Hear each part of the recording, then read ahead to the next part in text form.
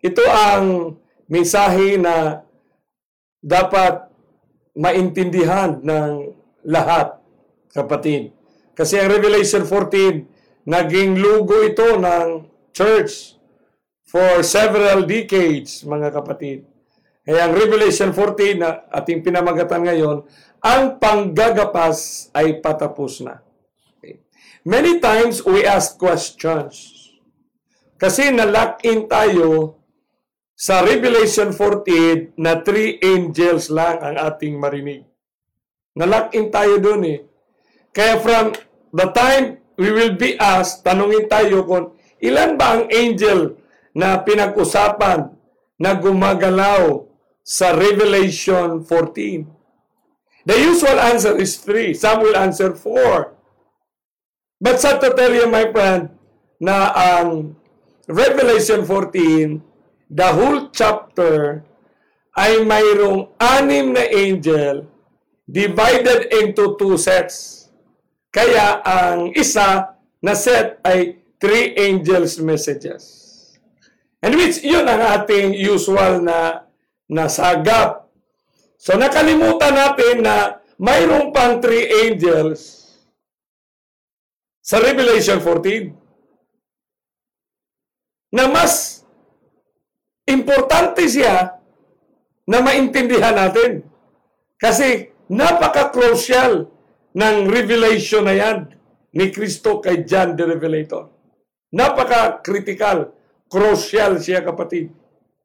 No?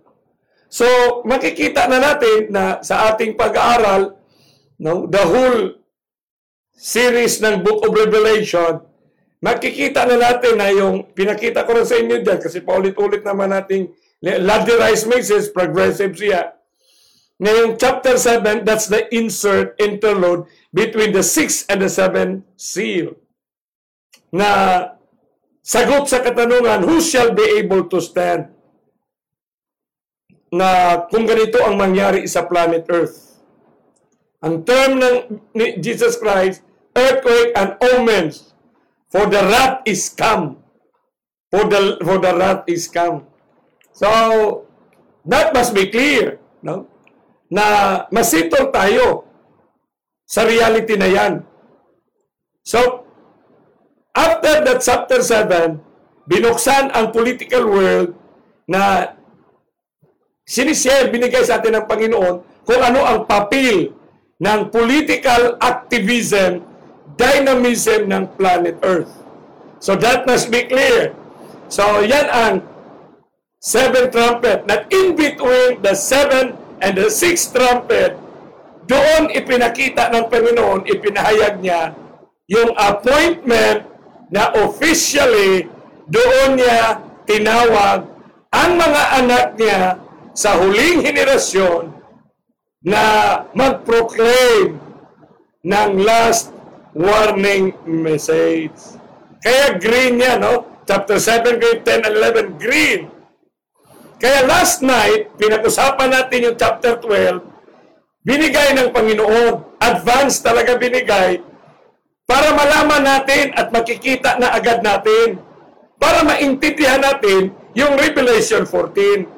Kasi pag hindi natin nakikita yung truth na nasa chapter 12, siyempre, the Bible alone, kung hindi natin makikita yung truth sa chapter 12, na ang shortness of time niya, gagamitin niya yung accomplished institutions, kung paano ito gagalaw at kikilos, pag hindi natin nakikita yan, hindi tayo makaproclaim ng warning message.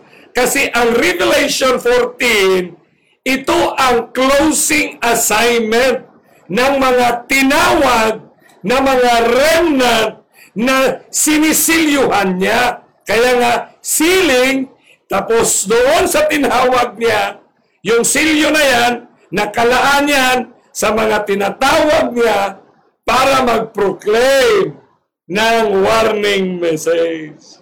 So napakaganda, kapatid, napakaganda ng arrangement ng Panginoon. Okay? Napakaganda talaga, kapatid. So patuloy nating pag-aralan ito ngayon.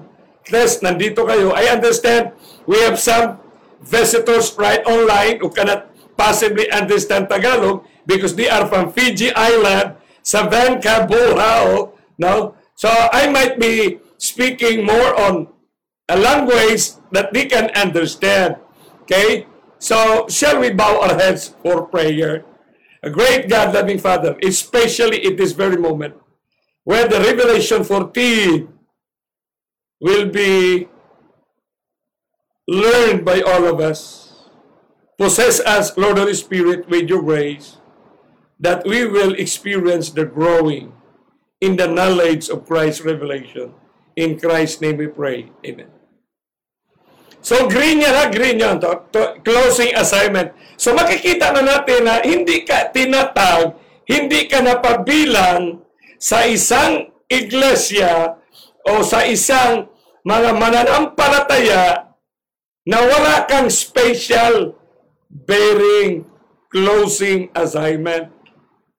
So, napakasarap nating taimtimin, kapatid.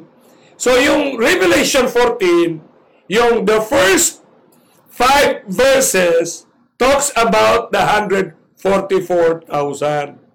Sa sunod na episode na ito, kapatid, patalakay natin itong 144,000. Kasi na-mention ito sa chapter 7, tapos sinundan ito sa chapter 14. Okay? Yun ang verses 1, 2, 3, 4, 5. So napakaganda nito, kapatid, na makikita natin, makikita natin itong 100. Kasi dito malalaman natin bakit sino lang ang ma-member. Kaya mayroong mga debate kung literal ba yan, symbolical. Sa sunod na episode, makikita natin yan, kapatid. Malaki ang tulong talaga na ipinakaloob ni Kristo, yung river, mount, at island, kapatid. No? So, unahin natin muna itong chapter 14, verse 6. Kasi sinabi dito, kasi ito ang very popular no? Very popular. Naging lugo nga ito No? Sinasabi dito sa verse 6, and I saw another angel fly in the midst of heaven. So, hindi na ito descending, hindi na ascending, kundi nasa gitna siya. Fly in the midst of heaven, having the everlasting gospel, to preach unto them that dwell on the earth, and to every nation, and kindred, and tongue, and people.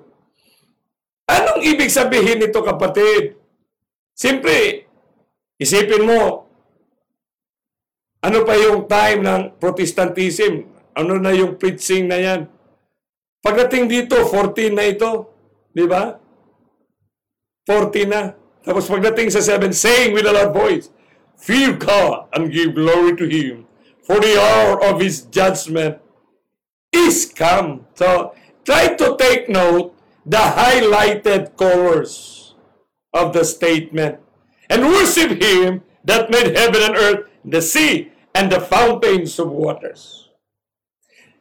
Usually, itong verses na ito, Revelation 3 angels, ay nalimit na lang siya sa Sandilo at Sabat. Nalimit na lang siya. Na hindi na natin nakikita yung pinakamagandang reality. Isipin mo, from chapter 13, anong gagawin ng two accomplished institutions? So nakita natin bakit ano yung kanilang 666. Kasi marami ang 666. Grabe. The most misunderstood by Christianity. Nang 666 pa. So, can an Adventist be a member of the 6? Of course, the 5 foolish virgins. The 95. Well, not 1 in 20. The 95. Kasi naanod sila sa movement Di ba nakita natin yan? No, nakita na natin yun sa Revelation 13.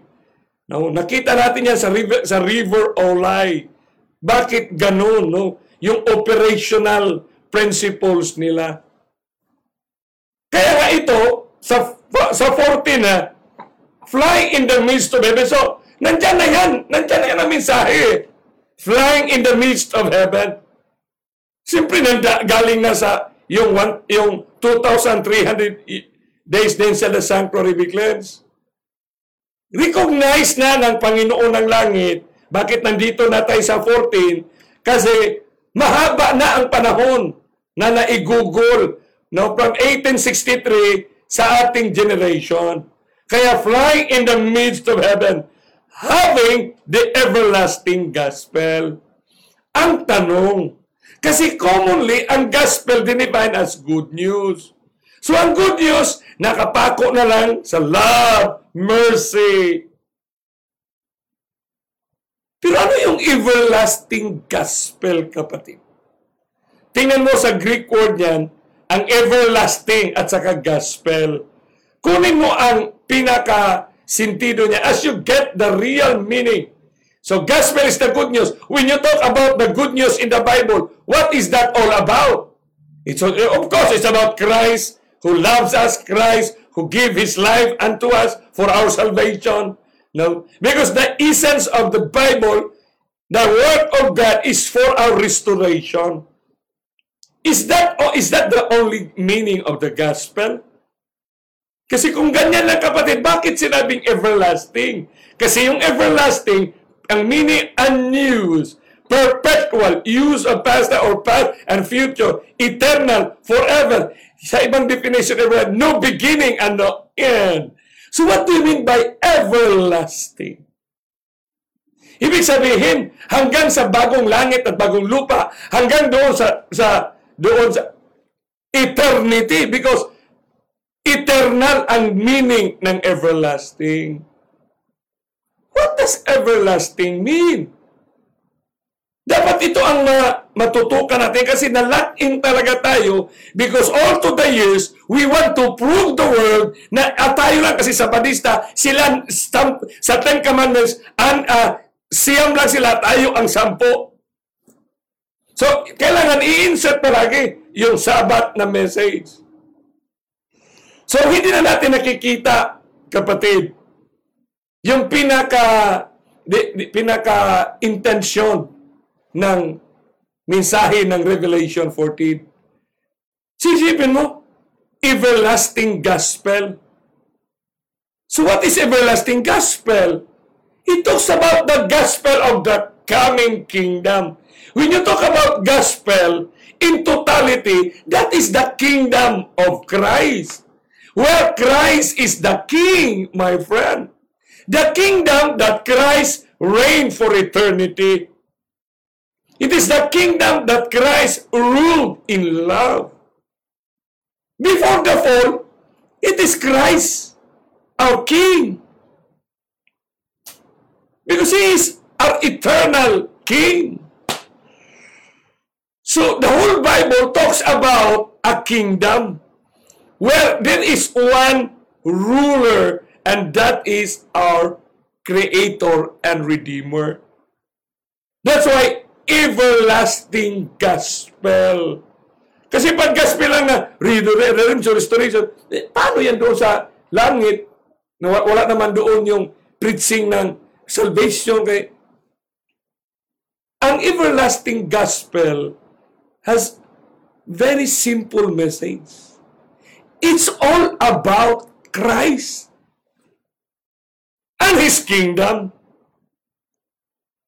where He ruled in love. Ganun siya, kapatid, ang ibig sabihin ng everlasting gospel.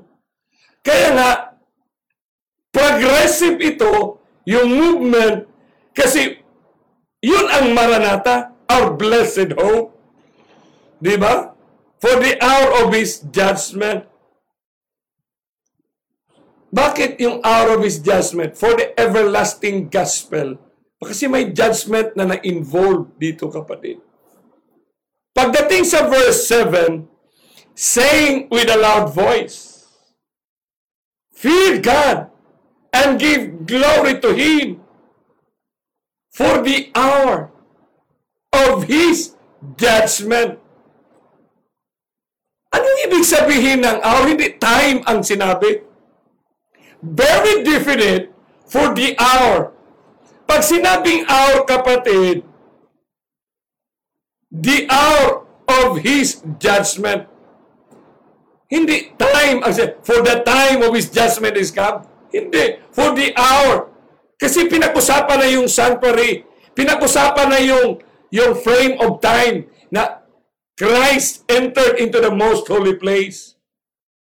And for that hour, because once a year, at one point in time lang siya dyan. Kaya atonement at one moment in time.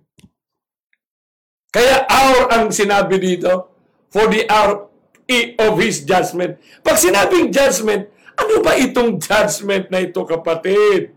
So titingnan daw natin sa mga verses ng Biblia. Judgment hour is God's harvest time. Huh? Ganun ba? O, pasahin natin. Psalms 89:14. Justice and judgment are the habitation of thy throne. So sa kingdom niya may throne. Mercy and truth shall go before thy face. So it's a harvest time, my beloved friend. At the habitations of thy throne, mercy and truth shall go before thy face.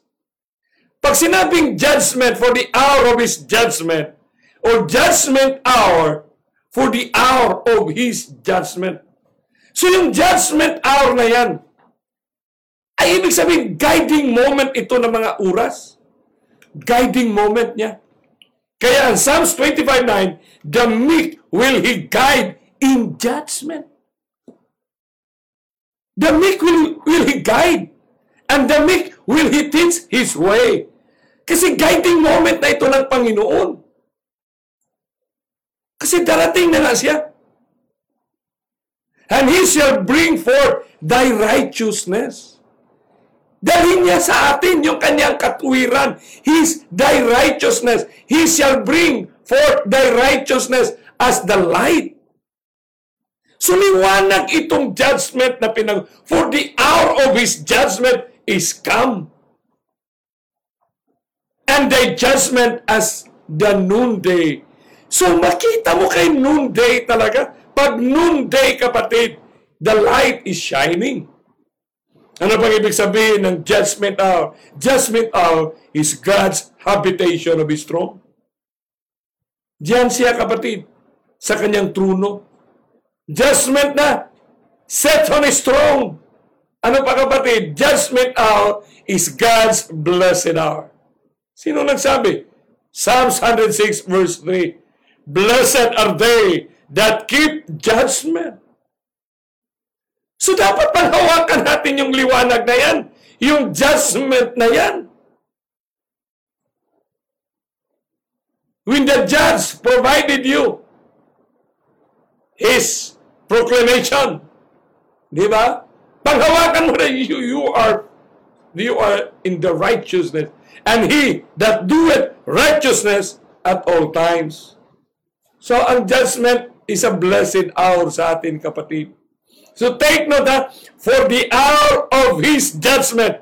So napaka-importante maintindihan kung ano yung judgment. Higit sa lahat, sinabi ni Kristo, is come. Present participle yan, is come. Kasi wala nang kasunod nito eh. Hindi na maging past ito. Is come. From the time it was pronounced, from the time of its fulfillment, kapatid, kita naman natin na 1 to 7 yan, frame of time and frame of events. Kaya dito lang ito tayo sa verse 14, chapter 14. For the hour of His judgment. For the hour, the judgment is guiding moment, blessed moment. Oh, ganda niyan. Is come. So, kung dumating siya is come, light siya, mu-guide sa atin, gaya ng binasa natin. Kaya nga, kung yan, purihin natin siya. Worship Him. That made Him His being our Creator, and earth and the sea and the fountains of waters. Pag sinabing judgment is come, mabigat ito, kapatid. So sabihin natin, when something is from heaven, kung galing sa langit at dumating, what is the possible intent? What is the possible blessings? Kapatid, Pag minsan, uy, dumating na si ano galing sa Amerika. Uy, pag galing sa Amerika, maraming biyaya yan. Uy, dumating na galing sa bundok. Alam mo na agad kung ano ang darating. Kapatid, di ba? When something is from heaven, is come, what is the possible intent? What is the effect? Anong epekto nito? What is the result? Yan minsan nga, yung 3-incher species, nawala na lang yan sa lugo. Hindi mo alam kung naintindihan talaga ito. Ako'y nagpapasalamat nga kay Pastor A.P. Villaruel na nag-focus. Napakaganda ng the power of God's grace. Now, lalo na yung discussion doon sa dynamics ng transgression, ng yung iniquity. Napakaganda yan. Kaya I would encourage you to go into that lesson. Be a part of that power of grace ministry. No? Nandiyan, mayroon yan sa Facebook at YouTube, kapatid. So I encourage you all to come into that. That's a good discussion, my friend. Napakaganda. No? Sana yan din ang discussion na marinig ng ating mga kaibigan, kasamahan sa ministry. For pastors. Kaya nga, malaking challenge talaga yan. Na in humility, may gagamitin na hindi mga doctors, pero makikita mo yung presentations. Grabe. Napakagandang, napaka-eye-opener, enlightening talaga, kapatid. So when the Redeemer's work of redemption is shown to be acted, pag ipinakita ito at ikinilos, and indeed is come. Sipin mo, indeed is come. For the hour of His judgment is come. What is the concurrent result? Ano bang intensyon niyan? Bakit sinabi is come? Naramdaman ba natin kung gaano ka-importante para sa personal nating buhay yung bersikulo na yan? Yung reality ng for the hour of His judgment is come. What will be the result? Based doon sa sinabi ni David sa Psalms, kapatid, the result, we will be nourished. We will be healed. Kasi liwanag yan eh. And we are blind. Ang Laodicea is blind and naked. So there must be a healing. When it comes, it has its all purposes, my beloved friend. For the hour, diba, of His judgment, very definite. Hindi time, specific siya sa ating generation. For the hour of His judgment is come. The Lord executed righteousness and judgment for all that are oppressed. So tayo ito, kapatid. We are being oppressed by the enemy. So the Lord executed righteousness. Kaya, sa Panginoon lang talaga, kapatid. Panginoon lang is the one, the author and the finisher of our faith. When it comes to us, when judgment is come, ano pang sinabi ng Proverbs? Evil men understand not judgment. Hindi nila maintindihan. But they that seek the Lord understand all things. Kasi dumating eh. Kung dumating siya para sa atin, para sa ating personal na buhay. For the hour of His judgment is come. If salvation is relationship to our Redeemer, then what is that is come? What is that judgment is come? Sa napakabait ng Panginoon, to receive. When it comes, we will receive the instruction of wisdom, justice, and judgment, and equity. When it comes, when judgment is come, He keepeth the paths of judgment. It's God that keepeth the path of judgment and preserveth the way of His hands. Wow!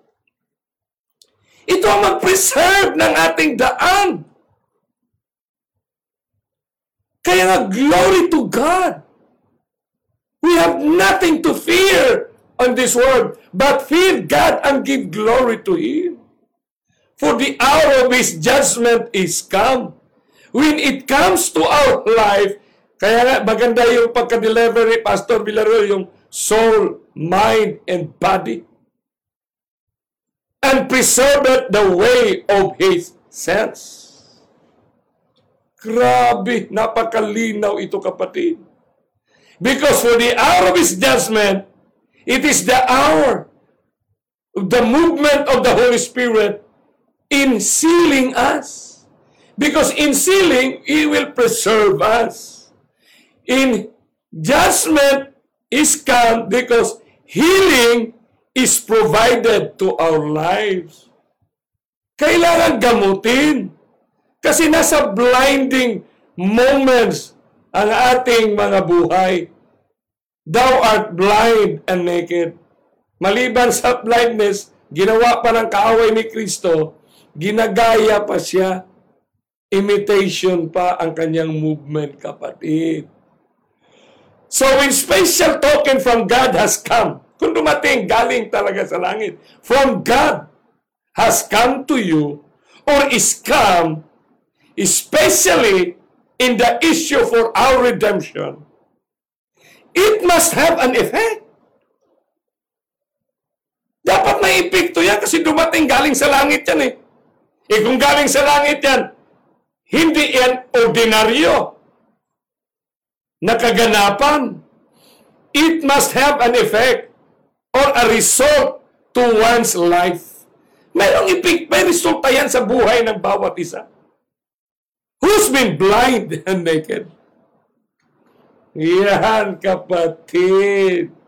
Say amen. Amen naman kayo dyan, kapatid.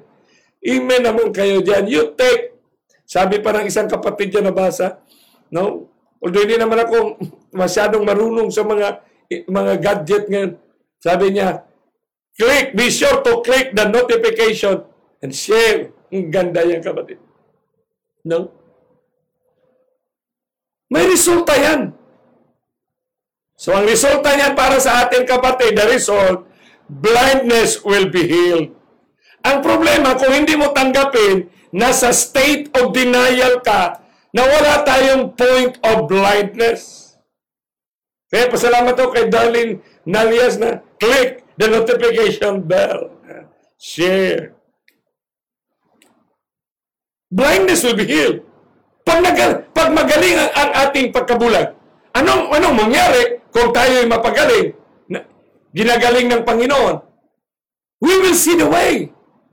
Di ba binasa natin sa Psalms? For the judgment is the light that preserveth our life for the way. See the way. Makita din natin sa kalsada na yan na may mga obstructions. May mga detour na ginagawa. Pero makikita din natin yung distinction of truth. Kaya sinabi ni Ellen G. White, the line of distinction between professed Christians and the unbelievers is hardly distinguishable.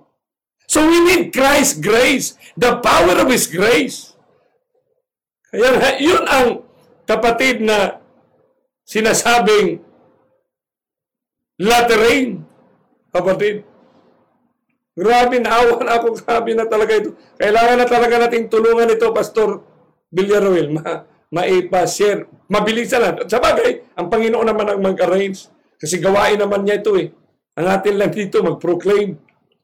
Yung makikita natin, distinction, makikita din natin. Kaya sinabi nga ni Kristo eh, when you therefore shall see, I will show thee, sa river Hiddekel, sa river Oray, I will show, I will let you know, God testified. Daling makapagsabi ng karamihan dyan, who keep the commandments of God and the testimony of Jesus. Kaya ang testimony na ni Jesus, anong testimony ni Jesus na alam nyo? Alam natin. Di ba? We will see the confusion or Babylon's art of concealing to defile. Kasi yung Revelation 14 nandoon eh, yung 144,000. Defiling lang. Sinong mamember ng 144,000? Those who were not defiled with women. Ang galing. So, makita natin yung confusion or Babylon's art of concealing to defile. Ganda yan, kapatid. No? Defiling lang talaga. Their nakedness will be clothed. Ibig sabihin, because of Christ's grace, susuotan niya tayo na we will be clothed of Christ's humility. Humility lang ang ibig sabihin ng cloth of humility, na huwag nating ipagmayabang yung kaalaman, kapatid, na magaya tayo dyan sa mga Greek, yung Greek philosophy. Kaya naked nga kasi akala, thou was said to yourself, rich, and in need of nothing, pero naked pala. Kaya clothed with Christ's righteousness. Ang resulta, for the hour of His judgment is come. Pagdating na, yung pagdating ng binigay ng langit yan, di ba? Binigay ng langit, at I ready to meet the bridegroom. That must be clear to us, my friend. Kasi, yung coming ni Jesus, yun ang coming kingdom. Yun ang everlasting gospel, kapatid. The everlasting gospel is the coming kingdom, where Christ is the King, and He is the Redeemer. Kaya nga, yung pagdating ni Kristo, this will be the greatest rescue moment of all time. This is the greatest rescue moment, or the action for the hour, action in redemption history. Greatest moment ito sa kanyang mga anak. Kasi the hour is come. Siyempre movement yan eh, hindi naman biglaan yan eh. Kaya we hear the footsteps. Kaya siya, fly in the midst. Bakit fly in the midst? Kasi the movement of restoration has been there for quite some time na. Hindi, yung beauty ba ng arrangement ng reality? Fly in the midst kasi napakatagal ng mensahe ito. 176 years na nang naitatag simula ng 1863. And that's God's decision time. Kaya sinabi niya, for the hour of His judgment is come. Ano yung evidence natin na dumating na for the hour of His judgment is come? Yung mga developing movement ay ang global ang coverage. Global na ba? Kasi ang coming ni Jesus is a global event. So yung global din na mga kaganapan sa planet Earth, the global insecurities, the global stress na pinag-usapan, kapatid, ay buong mundo na global eh. Kaya nga ang COVID-19, global attack ng virus. The coverage of events are on almost everything, kapatid. Kaya, pagdating sa verse 8, yun, gandang pagka-arrange. 6, 7, pag 8. Pagdating sa 8, siyempre, scam. Pagdating sa 8, dahil nagaling na tayo, nakita na natin,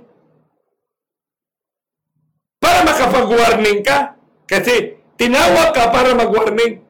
Pero paano ka maka-warning kung hindi mo nakita ang danger? How can a person, common sense, paano makapag-warning ang isang tao kung hindi niya nakita ang danger, kapatid? Halimbawa, may isang tao, isang bata na naglalakad. Nakita mo ang sasakyan na humagurus.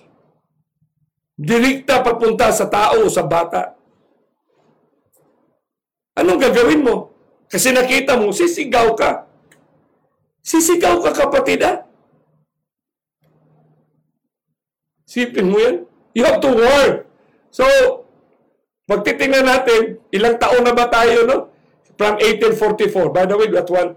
And so, that's an approximate, no? I cannot figure right now, no? Si matagal na. 176 years na ba tayo? No? 157 years.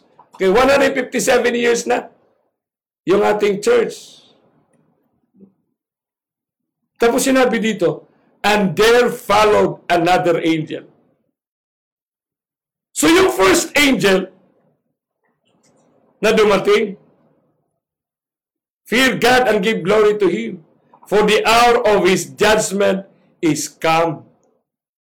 So kung dumating iska, may epekto siya. Anong epekto niya? We will be healed. Gamutin tayo. Bakit gamutin tayo? Kasi we're blind. Lahat ng ginagawa ng kaaway, akala natin ay maganda. Akala natin missionary. Akala natin talaga ay religious. Akala natin spiritually moving. Yun pala, hindi na, kapatid. Kaya, and there followed, sunod-sunod ito, kapatid, na kaganapan.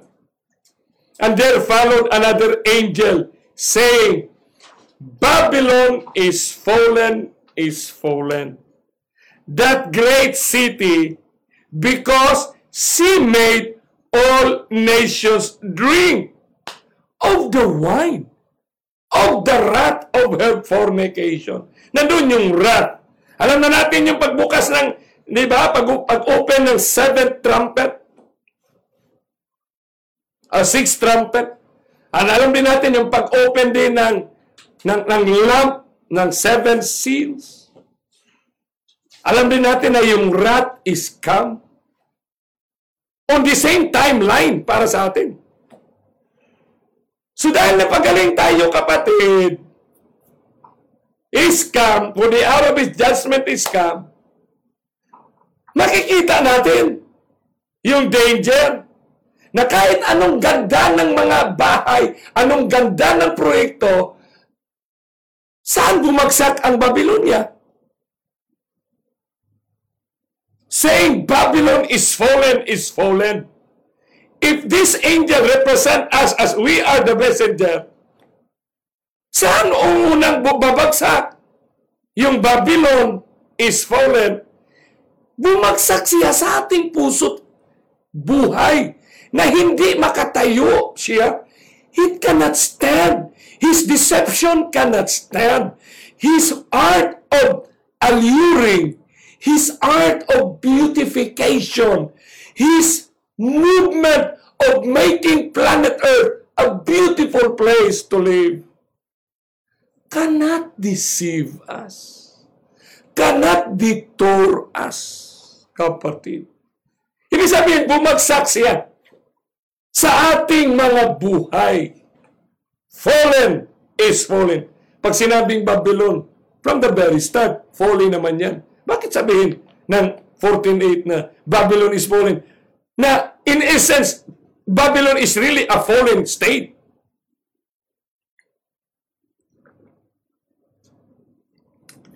Di ba? Babylon is fallen. That great city, ba kaya describe siyang great city? Because, yan, she made, nakita mo she made all nations drink. Yung drink, action ito. Action verb yan She made all nations drink. So nakita mo na pinainom ang lahat ng bansa. Dahil nakita mo, kaya nga, ang third angel's message, warning. Paano ka makapag-warning kung hindi ka ginamot ng Panginoon?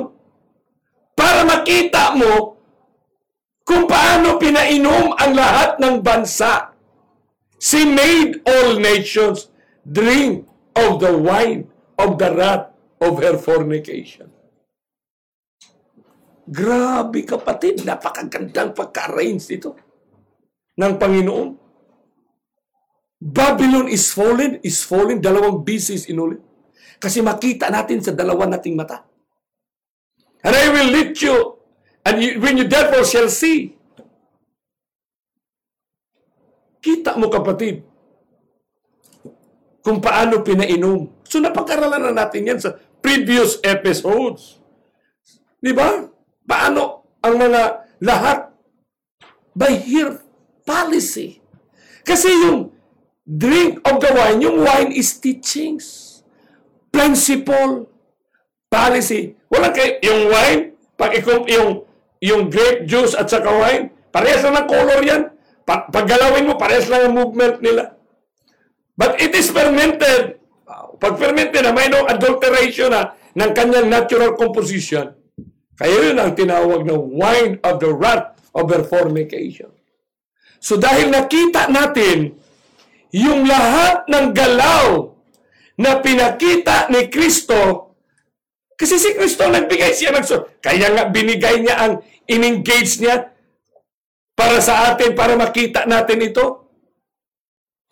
Kasi movement ito eh. Kaya nga, 3 angels, movement, 3, 1, 2, 3. May epekto yung 1, 2, 3. 1, nandiyan na, binigay na. 2, makikita mo kasi napagaling ka na. And 3, you need to ward. Kasi nakita mo na ang danger. She made all nations drink. Yung wrath ang pinag-usapan.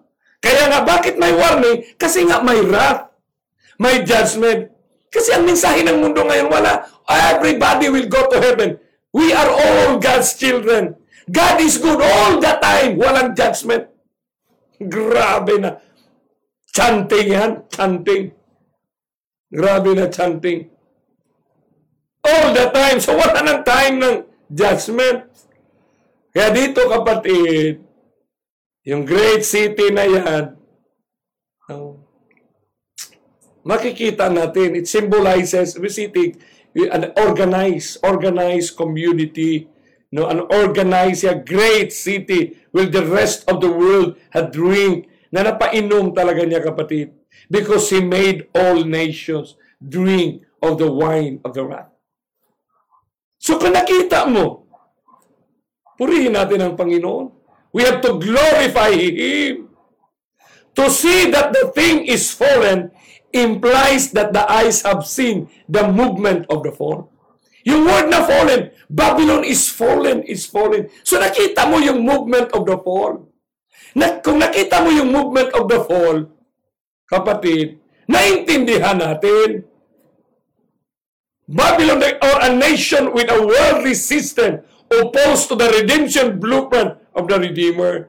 Nakita mo na napaka-opposite ng kanyang presentation, kapatid. Pag sinabing building fall, makita mo talaga na bumagsak ang building, kapatid. So please consider this one. The mover of Babylon is a transformed angel of light. To see the movement of the enemy and say or proclaim the warning to the people preparing to meet Christ at the clouds requires the eye salves. Requires the eye salves from the throne of Christ's grace. Kaya nga ang Holy Spirit ang magbigay sa atin ng comfort. Kasi siya ang magtulong sa atin. Para yung ating mata makakita. Para maintindihan natin yung present truth. Present proclamation, present word, active words of Christ. Active, buhay, kapatid, na salita. So what has fallen of Babylon? Ano yung bumagsak sa Babylon? Siyempre yung passage niya, yung harapan niya, the image na pinakita, ano yung bumagsak dyan sa atin ngayon? Bumagsak sa ating mga mata, yung common good profile na maraming nadadala, maraming nahahatak. Kasi common good para sa kabutihan. Good works yan. Automatic check yan. Highlighted ka gan. Maproclaim ka. Matelevize ka. Ma-announce ka. Kasi mabuti ang ginagawa mo. Common good. So the front of a building, also any face of a building given special architectural treatment, yung word na facades. A false, superficial, or artificial appearance or effect. Grabe kapatid, no? What has fallen of Babylon? Ano na bumagsak sa kanya? Sa atin? Yung sinabi ni Kristo. Policy niya, yung craftiness niya. Kaya nga, yun ang umapak sa ulo. Yung craftiness niya, talagang inapakan ng katotohanan. Di ba? Yung Genesis 3:15. Yung policy, yung skill in planning niya. Napakaganda sa tingin ng pagtitingnan mo without the blueprint of the Bible. Paano niya ginawa, ang execution niya. Skill in deceiving to gain an end. Talagang markahan ka. Kailangan mamarka kung sino itong mga non-cooperative. So, bibigyan natin pa sila ng ibang tulong para maging cooperative sila. Wala silang pera. Bigyan natin ng pera para makapatayo ng maraming school. Bigyan natin sila ng pera para makapagpatayo, para ma-provide natin ang kanilang hospital. Grabe yan, kapatid. Grabe yan. Talagang ibigay sa iyo lahat. Para hindi ka talaga makapaghanda na parating na para si Kristo. Hindi ka na makapaghanda na sasalubong. Kasi alam naman natin ng lahat na coming si Kristo. Pero yung timing, yan kapatid. Kaya Babylon is fallen, that great city, because he made all nations drink of the wine of the wrath of her fornications. How can one say or proclaim if he doesn't see the action of making nations drink? Paano ang isa makapagsabi? Kung hindi niya nakita yung action, yung implementation, para ang lahat ng bansa naging implementor, naging practitioner sa epekto ng kanilang iniinom. Kapatid, di ba makita na agad natin na bakit ang mga bansa magalit sa atin? And you will be hated of all nations. So dito natin makikita, mga kapatid, what made her great city? Because that greatness, it talks about a compromise, talks about the integration of all humanity, the ecumenism of all churches coming together to save planet Earth. Nakikita natin, is seen. Ibig sabihin, Babylon is fallen. Babylon is seen because he made all nations. Dapat i-translate mo. Babylon is fallen. Nakita mo. Babylon is seen. Nakita mo. Because he made all nations accept and implement the teachings of the common good, where church and state partnered, PPP, to derail the movement of God's remnant preparation to meet Christ at the clouds. Napakaganda na mensahe ang three angels' messages. But this is one of the most misconstrued by 95% around the world. Tanungin mo kung anong three angels, kapatid. Warning, saan mo warning? Kung hindi mo nakita ang danger, kapatid. What are the evidences that she made all nations drink of the wine of the wrath of her fornications? Marami na. Marami ng ebidensya natin pinakita. Nung kahapon, o kagabi, yung previous series. Kaya si Kristo lang ang salita niya. Thy word is a lamp unto our feet and a light unto our path. And through His policy, Daniel 8:25. Literally, yan talaga. Symbolically, yan din. Peace and prosperity shall destroy many.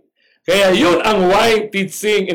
Narami ng seminar, di ba? Yun naman ang wine ay kinumpia ko lang ngayon sa matagal ng mga presentation dyan. Mark Felix, na wine means, kanilang picture yan policy, yung wine means, yun, policy for the common good in Daniel 8. Kinopya ko yung kanilang picture, pero nilagyan ko yan, wine teaching in Revelation. Ang ibig sabihin ng wine, yun ang policy. Ano yung policy? Principles for the common good, for all people. So, positive. Hindi si Satanas na bugbugin ka. Hindi ganun, kapatid. So, policy wine, common good, physical, mental, social, spiritual, lahat ng aspito. Na para wala kang stress, wala nang debate, kahit kasama-sama tayo. For the world, yun ang globalization. For the church, yun ang Christian unity, ecumenical, religious pluralism. So the basic principle na hindi natin nakikita, na inatake na pala tayo sa prinsipyo, sa napakagandang mga galaw, sa tinatawag ng principle of integration, para ma-assimilate ka, maging bahagi ka sa isang makamundo global movement, kapatid. So no wonder sa ating generation, nandito na lahat. sa mga kabataan for life, Universal Declaration of Human Rights, Child Conventions on the Rights of the Child. Yan na yan, kumplito na yan. Millennial Campaign, UN, yung Women, United Nations Entity for Gender Equality and the Empowerment of Women. Sa mga prinsipyo na yan, hindi na malaya ng mga Adventist na pati ang mga scholar, mag-ano pa sila ng aral-aral dyan sa mga lingwahe daw ng Bible para i-justify na kailangan ordinahan ang mga babae, women's ordination. Talagang grabe ang panalangin namin, kapatid. Blessing talaga, Pastor Villaruel, na hindi natuloy ang Jesus. It's a blessing. Kasi kung natuloy, hindi ko alam kung ano na ang mangyari sa movement ng women's ordination. So, one on the path towards Christian unity, mga libro ito, kapatid, mga programs, Week of Prayer for Christian Unity, napakarami na. Na sa atin, kapatid, akala ninyo ito ay nagsimula pa. Patapos na sila, kapatid. Ending moments na nga ngayon. Kaya ang panggagapas ay patapos na. Panggagapas, reaping time na, kapatid. Matagal nang nagsimula. Kaya nga pagbasahin natin itong remaining verses ng Revelation 14, dito tayo mamulat sa isang katotohanan. Tingnan mo itong mga program nila. The Dynamics of Spiritual Formation. Ang gandang libro yan. Pag magbasa ka, grabe. Napaka-Christ-centered. Holy Spirit ang minimension dyan. Yung isang libro, yung title niyan, Conversations. Intentional Spiritual Formation. Sa tingin mo, masama yan. Wala kang makikita nga eh. On surface, you cannot see the evil intent right there. Tama si J. White. Hardly distinguishable. Discipleship in community. Masama ba yun? Gawin kang disciple in community para makamit natin ang kapayapaan, katahimikan, at kaunlaran? Spiritual formation and the church. Paano pinasok yung theological seminaries going contemplative? Saan nagsimula yung tinatawag nating acts, yung adoration, confession, thanksgiving, and supplication na movement na hanggang ngayon ay pinaktis ng karamihan? Ang tawag niya, kapatid, centering prayer. Ang tawag pa nga sa libro na yan, an inter-awakening. Grabe. Grabe yung mga prayer format. May sinabi si Ellen G. White, binasa natin sa nakarang episode, na yun ang tool ni Satanas. Yung huling tool niya, gagamitin niya yung prayer at saka yung tinatawag, he doesn't want us to give up praying and our religious, yung religious duties. Ayaw niya na ihinto natin ang ating mga religious duties. Ang galing talaga. Buti na lang sinulatan tayo ni Ellen G. White na yun ang galaw niya. Kaya nga ito nga eh. Ito nga. Itong Revelation 14. The Heart of Revival. Gandang libro yan, kapatid. The Pastor's Guide to Personal Spiritual Formation. Magugulat ka talaga. Only to find out na spiritualism na pala. You take note of Andrews University when they introduce spiritual formation coming from the teachings of one UN consultant. No? Si McLaren. In-invite niya sa Andrews o sa Loma Linda. Pagkatapos niyan, yung kanyang mga teaching, ginawa ng curriculum ng mga colleges and universities. 2 years after, na-realize ng Andrews na spiritual, baguhin natin yan. Pero napasa na sa iba't ibang colleges sa buong mundo. Yung spiritual formation na subject, ginawang subject, curriculum. Na hindi natin alam na yun na pala ang formatting. Formatting na pala siya. Para makamit yung religious pluralism. Para magkaroon ng assimilation na ang lahat ng reliyon. So lahat ng mga churches nag-apply na. Hindi natin namalayan. Akala natin ay magaganda yan. Yun na pala ang movement. So paano ka na makasigaw kung hindi mo nakikita? So all structural, systemic programs and projects geared towards of 1,000 years or millennial living in earth, hindi na tayo ma-allured sa ating mga mata. And cannot obstruct our moving forward. Dahil ya iskam, hindi na tayo ma-obstruct, kapatid, moving forward to the clouds to meet our Lord and King. Kaya nga, give glory to Him. So pagdating sa verse 9 ito yung papira, 3 angels, di ba? So ano yung connection? Kasi sunod-sunod dyan eh. And the third angel followed them, saying with a loud voice.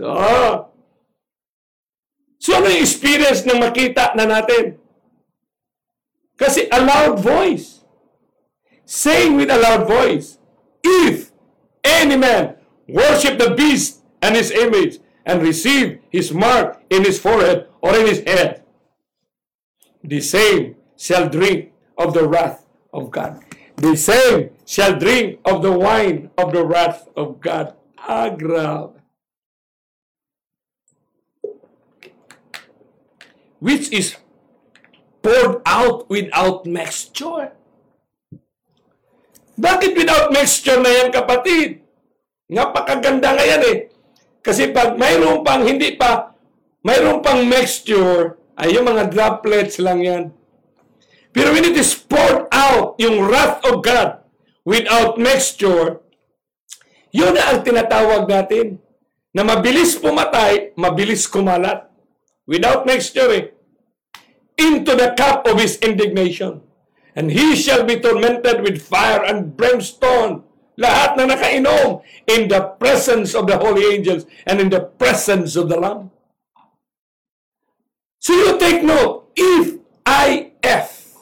Bakit if ang ginamit?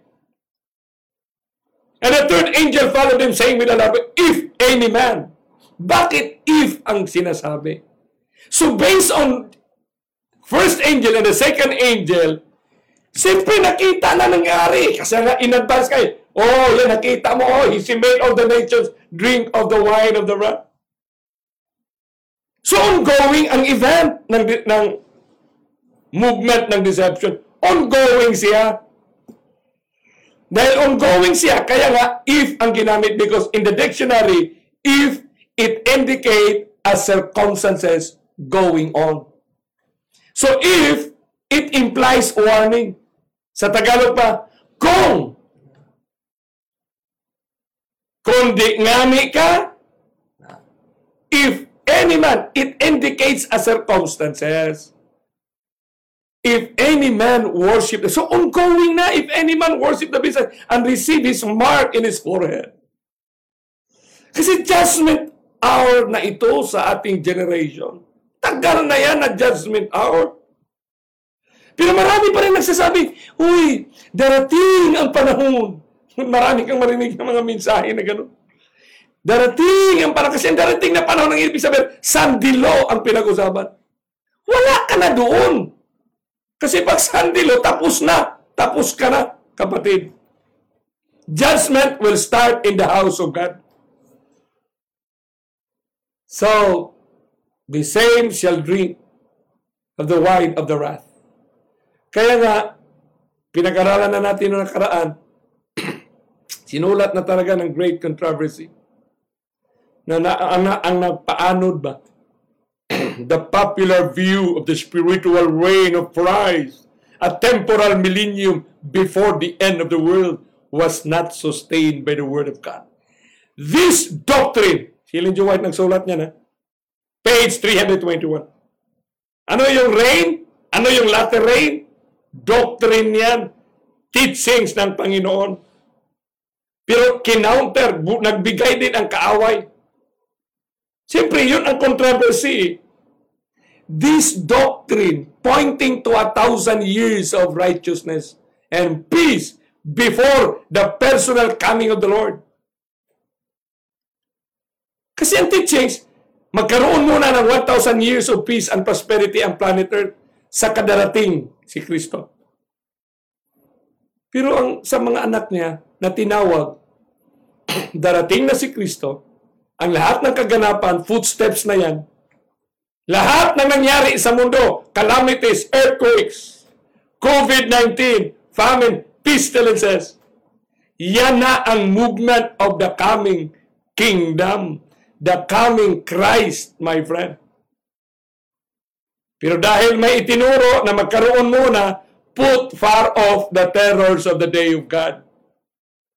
Kaya nga, dito, pag hindi tayo mag-recognize sa Word of God, by not recognizing, abiding, obeying the words of Christ, the testimony of Christ, kaya sinabi, who keep the command and have the testimony. Kay having the testimony will equip us, will give us, will heal us.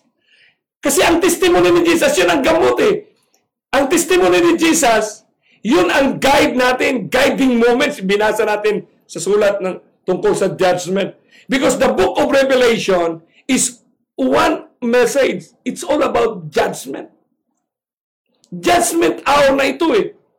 Kaya nga sinabi niya, worship Him that made heaven and earth, and the sea, and the mountains of waters.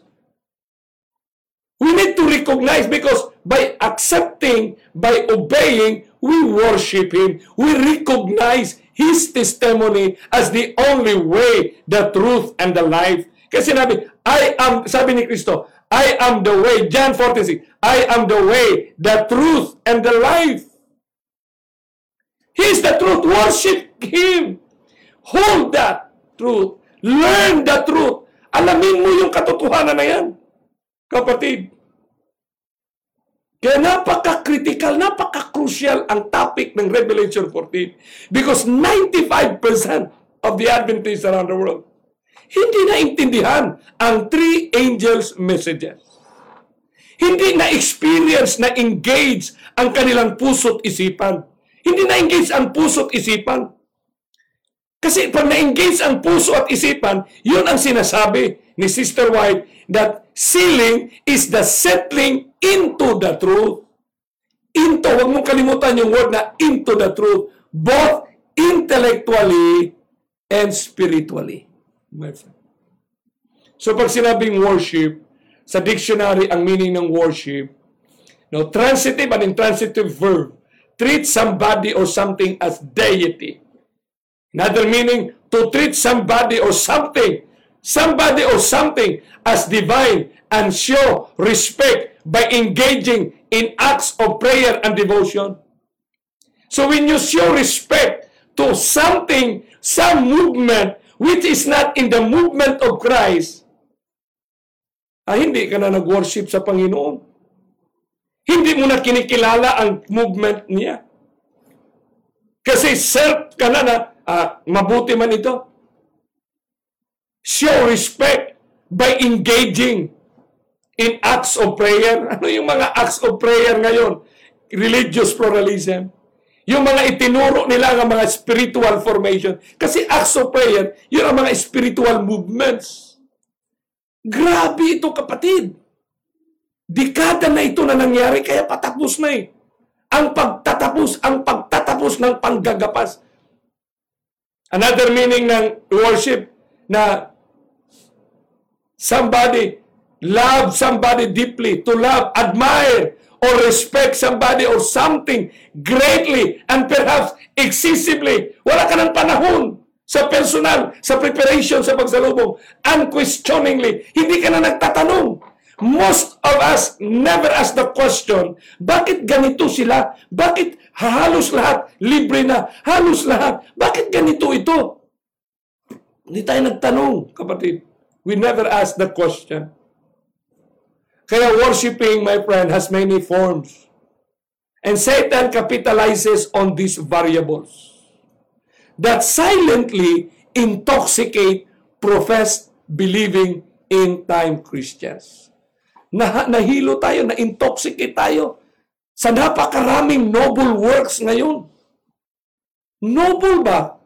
Kasi siyempre yun ang movement ng angel of light. Angel of light, kapatid.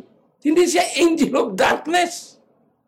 He wants to make this world appealing. He's making the world so beautiful to live. He's making a lot of constructions. Kasi sinabi naman ng Biblia ni Jesus, so as in the days of Noah, so as in the days of Lot, the coming of the Son. Many are building. So matigil ba yung construction? Hindi talaga matigil yan, kapatid. Padami ng padami yan. Kasi it will be the most wonderful appearances, the beguiling moments ng ating generation. Kaya, ang atin dito, ano ba yung worship that defiles? Kasi defiling, simple lang eh. Dungisan ka lang. Satan doesn't need your wholehearted, your full time. It doesn't need it. Kailangan lang yan ng kunti. You remember the temptation na ginawa niya kay Kristo sa the Mount of Temptation? Simple lang eh. Ang ganyang pinirequire eh. Just bow. Just recognize me. Kaya ang worship that defiles is something that we need to understand, my friend. So dito, ang subtle contrast ngayon sa atin, no, subtle contrast between the two. Sa kang Kristo, sa mga anak niya, we see it as an opportunity for enrich. Sa atin nga, nakikita natin na we need to reach our people, our families, within the church. Kasi pag i-reach mo yan, i-proclaim mo ang right message at the right time, and that is the best outreach na gagawin. Pero sa ang mundo, opposite. Wonderful implementation of outreach. Kaya puro outreach. No? Towards men. Satan is always towards men. Kaya nga ang kanya new evangelization. Church on Christ. No? Kaya Philippines for Christ. Church on Christ. Instead, Christ in church. Sa kanila ngayon, iba kapatid, new evangelization in new spirituality for new humanity. Ito ang kanilang mga bannering movement. Pero sa mga anak ng Diyos, we need preparation to meet Christ. We'll reach people to see the message. Kasi kung naghahanda tayo talaga, makikita tayo na may pinaghandaan. Kaya nga, thou shall not bear false witness. Again, baka masilipan tayo na ang ating buhay, parihas lang din sa kanila, busy sa mga challenges ng mundo for prosperity and peace. Kaya madaling nadadali sa kapa at mga quick reach. Grabe! Kasi siyempre competition para maangat ang buhay sa mundo ngayon. Dapat bago pa lang, huwag ka muna kasi magpatayo muna ako ng magandang bahay. Huwag ka muna darating kasi may project pa na maganda. Makabili pa ako ng Fortuner. Makabili pa ako. Makatulong pa ako sa gawain. Makatulong. Ang sabi ng Panginoon, ang tulungan mo yung puso mo. Na may puso ka na naghahanda sa pagsalubong. Hindi yung tulungan mo ang gawain. Ang gawain sa tagal na. Ibig sabihin, we do not give due respect to God as the worker for our salvation. This is the work. Salvation is the work of God. 157 years na. Kaya kapatid, we really need to understand the river, the mount, and the island. Grabe, isipin mo. Isip lang ng karamihan. Kuntinto na kasi Sabado. Kuntinto na. Pagdating ng Sandilo, sigurado, sisikapin ko na hindi ako mahatak doon. I will die for it. Bago pa dumating, na-defile ka na. Na-defile ka na. Kaya nga may Sandilo kasi those who remain faithful. Who remain faithful, sila faithful na, kaya i-declare nila yung death decree, magsandilo sila. Kasi mayroong faithfulness. Ang iba, darating muna ang sandilo para makita daw yung faithfulness nila. What a tragedy for us! Paratingin muna ang sandilo para maipakita nila na sila faithful sa Panginoon. What a deception for this last generation. Grabe na deception, kapatid. Grabe. Grabe na ito, kapatid. So dito, pagkatapos dyan sa mga verses na yan, may sinabi dito, another 3 sets of angel. Ano yung 3 sets of angel? No? Verse 14. And I look and behold, a white cloud, and upon the cloud one sat like unto the Son of Man. Kanila, dinichotomize ito, sinegregate nila ito, na ibang event ito. Ganun ba? Ang judgment ba ng huwis sa korte, sa dalawang magkatunggali, sasabihin ba niya when the judge pronounce a judgment, on the hour that he will pronounce the judgment, sabihin ba ng judge ngayon, oy, ikaw, Pedro, napatunayan sa hukumang ito na ikaw ay hindi nagkasala. At itong kalaban mo, sa kanilang kita desisyonan. Ganun ba? Kapatid, ang proclamation ng judge. When the judge proclaim judgment, both will have its corresponding proclamation. When one is not guilty, the other is guilty. Just the same with the movement of the judgment. Kaya nga, judgment will stand. So makikita mo ito, kapatid, masakit ito na topic, masakit. Kaya mayroon akong special episode ito, pero we have to finish this one.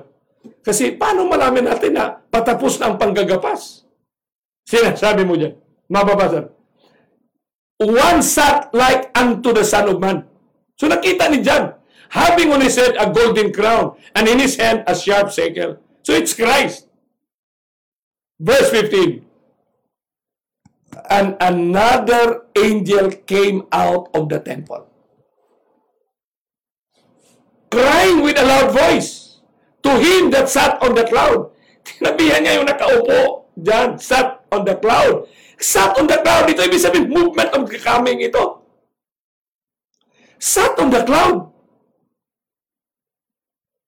Kaya nga, flying in the midst yung mga medyo. Trust in the sickle and reap. So yung movement nasa cloud, yung movement kayo, for the time is come, for thee to reap, for the harvest of the earth is ripe. Hinug na eh. Grabe na, 157 years na. Hindi natin nirecognize ang langit na siyang nagpili, nagpag-covenant sa mga resulta ng kanyang mga galaw. So we have to be happy na sa atin ngayon. Then the next one, and he that sat on the cloud, thrust in his sickle on the earth. Thrust in the sickle on the earth, and the earth was reaped. So, hindi ito yung, it's going on, my friend. Because judgment ay simultaneous yan na act of pronouncement. So, my beloved friends, brothers and sisters, in verse 17, and another angel came out of the temple. Pangalawa na ito. Which is in heaven. He also having a sharp sickle. Then verse 18. Pangatlo. And another angel came out from the altar. You talk about the altar, which is a sanctuary scene. Most holy place, kasi nandoon siya sa most holy place, which had the power over fire, and cried with a loud cry to him that had a sharp sickle, saying, Trust in thy sharp sickle. And the most important statement, and gather the clusters of the vine of the earth. Ha? Tama pala yung sinabi na judgment will start in the house of God, according to Ezekiel. And gather the clusters of the vine of the earth. Ginather yung clusters of the vine. When you talk vine, Christ is the true vine and we are the branches. So this refers to God's people. It refers to the Seventh-day Adventists. And gather the clusters of the vine of the earth, for her grapes are fully ripe. Huh? Basahin mo ang Biblia. Ang vine, kapatid, it refers to God's people. Because Christ is the true vine, and we are the branches. Now here we are, my friend, in verse 19. And the angel thrust in his sickle into the earth, and gathered the vine of the earth. Ginather niya yung vine of the earth. Sino yung vine? Naka-clusters. Bakit naka-clusters? Kasi connected, organized yan. Clusters of the vine, and gather the vine of the earth, and cast it into the great winepress of the wrath of God. Kaya mabigat yung parable of the 10 virgins. Mabigat na binitawan ni Kristo sa Mount of Olives, yung parable of the unfaithful servants. Kaya binigyan tayo ng pang 28 ng 2009 na growing in grace. Para ipalago natin yung talento. And cast it into the great winepress of the wrath of God. Oh, linagay sa winepress of the wrath of God? Wow! Sino yun? Sino yung nandun yung parable of the 10? Pag sinabing virgins, pure yan na mga Adventists. Pero foolish. Because of their unbelief. Rejecting sa offer of salvation. Ang nakaganda nito, pagdating sa 20, and the winepress was trodden without the city. Hindi ang Vatican, it's not the great city na naging dahilan para ilagay ka para i-destroy ka. Kasi self-induced ito. It's within. Nasa loob lang ito, kapatid. Kaya nga sinabi lang, we have far more to fear than within, than without. Kasi nasa loob, kapatid. Ang gera. And the blood came out of the winepress. Kaya sinabi talaga ni Hosea, kapatid. Si Hosea sa King James Version, maliban lang sa ibang version.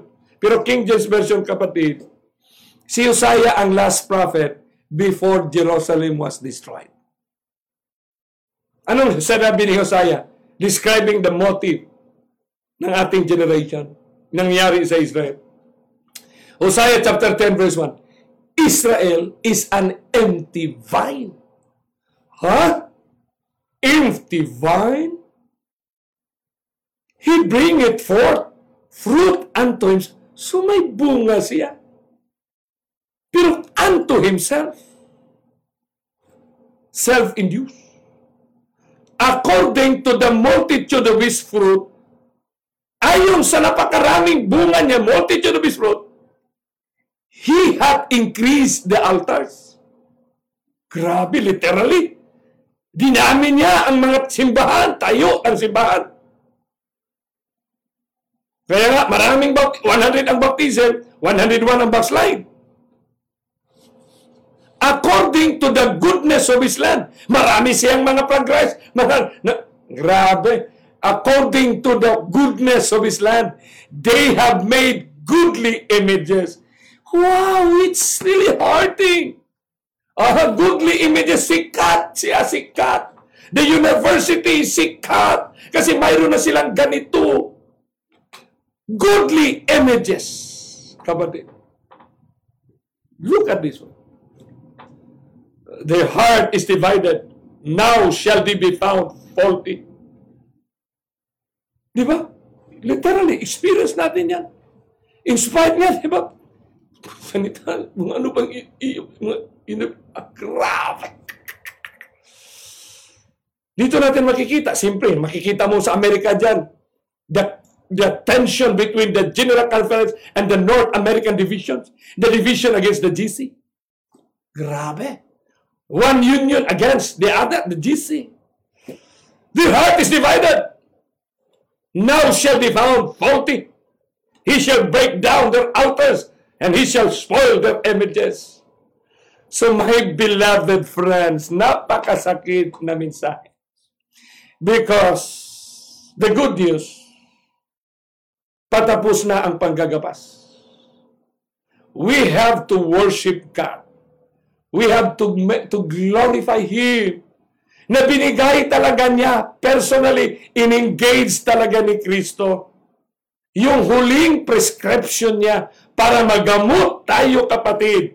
Maintindihan natin Kaya nga dyan sa river, sa mount at sa island, hindi na tayo mahirapan na makikita, maintindihan ang three angels' messages of Revelation 14 kasi binigay na ni Kristo yung principle, the art of deception na binigay niya sa river Olay at Hiddekel. Kaya nga, when the hour of His judgment is come, kita na natin is come kasi ginagamot tayo ng Panginoon. Ginagaling tayo para makita natin yung galaw, paano bumagsak sa personal natin. Kasi we are on this planet Earth na yung Babylon constructing for the beautification for humanity's life. Nakita natin na ito pala ay hindi. Yan ang mensahe ng story of redemption. Hindi, kasi sinabi na ng Panginoon na darating na siya. Walang solusyon itong dilapidation, itong distractions na nangyari. Wala kahit ano pang workings na gagawin. Because that's how Christ described. Kung tayo ay naniniwala sa Biblia, kapatid, it's the Bible. Kaya nga, Psalms 119, Psalms 119, 105, no? 119. Thy word is a lamp unto my feet and a light unto my path. So purihin natin ang Panginoon. Sana ito ay makita ng ating mga kapatid, no? Na napaka-critical na ang three angels' messages must be understood by all of us. I-share natin ito, kapatid, na ang mensahe ay parating na ang Panginoon. Kasi yung kanyang panggagapas, makikita naman natin. So huwag kayong magtaka, kapatid, ha? Huwag kayong magtaka na, bakit ba? Uy, yung ating bakit dalawang sunod-sunod? Ha? Namatay? Oo, anong kinamatay? Anong ikinamatay? Grabe! Hindi makahiga, hindi makatayo, hindi makaupo. Kasi may winepress of the wrath. Winepress of the wrath. Kapatid. Grabe yan. Grabe yan na reality ba? Reality sa ating generation. Kasi ating generation ang pinag-usapan ngayon. So shall we bow our heads for prayer? Our great God, loving Father in heaven, in thy throne of your grace, we would like to thank you for this privilege of understanding Revelation 14. How you beautifully arrange from Revelation 12, 13 to 14. Thank you for allowing us to see the movement of the enemy. Thank you for the judgment He's come. For the hour that we open our eyes because Thou art the God who provided us the truth. Thank you, Lord Holy Spirit, for empowering us to see. And help us, Lord Holy Spirit, to proclaim the warning by sharing this message, because time is very short. Thank you for helping the rest of our families. Give them dreams and visions. We pray for our pastors, our ministers, our leaders of the church, from the General Conference down to the local churches. We entrust to you, Lord, thy souls, because we believe that you will give everything the privilege of seeing, of hearing, so they have the opportunity to receive, or they will going to reject. Thank you, Lord Jesus Christ, for sustaining us with your grace as we continue to grow in grace, in the knowledge of this book of Revelation. In Christ's name we pray, amen.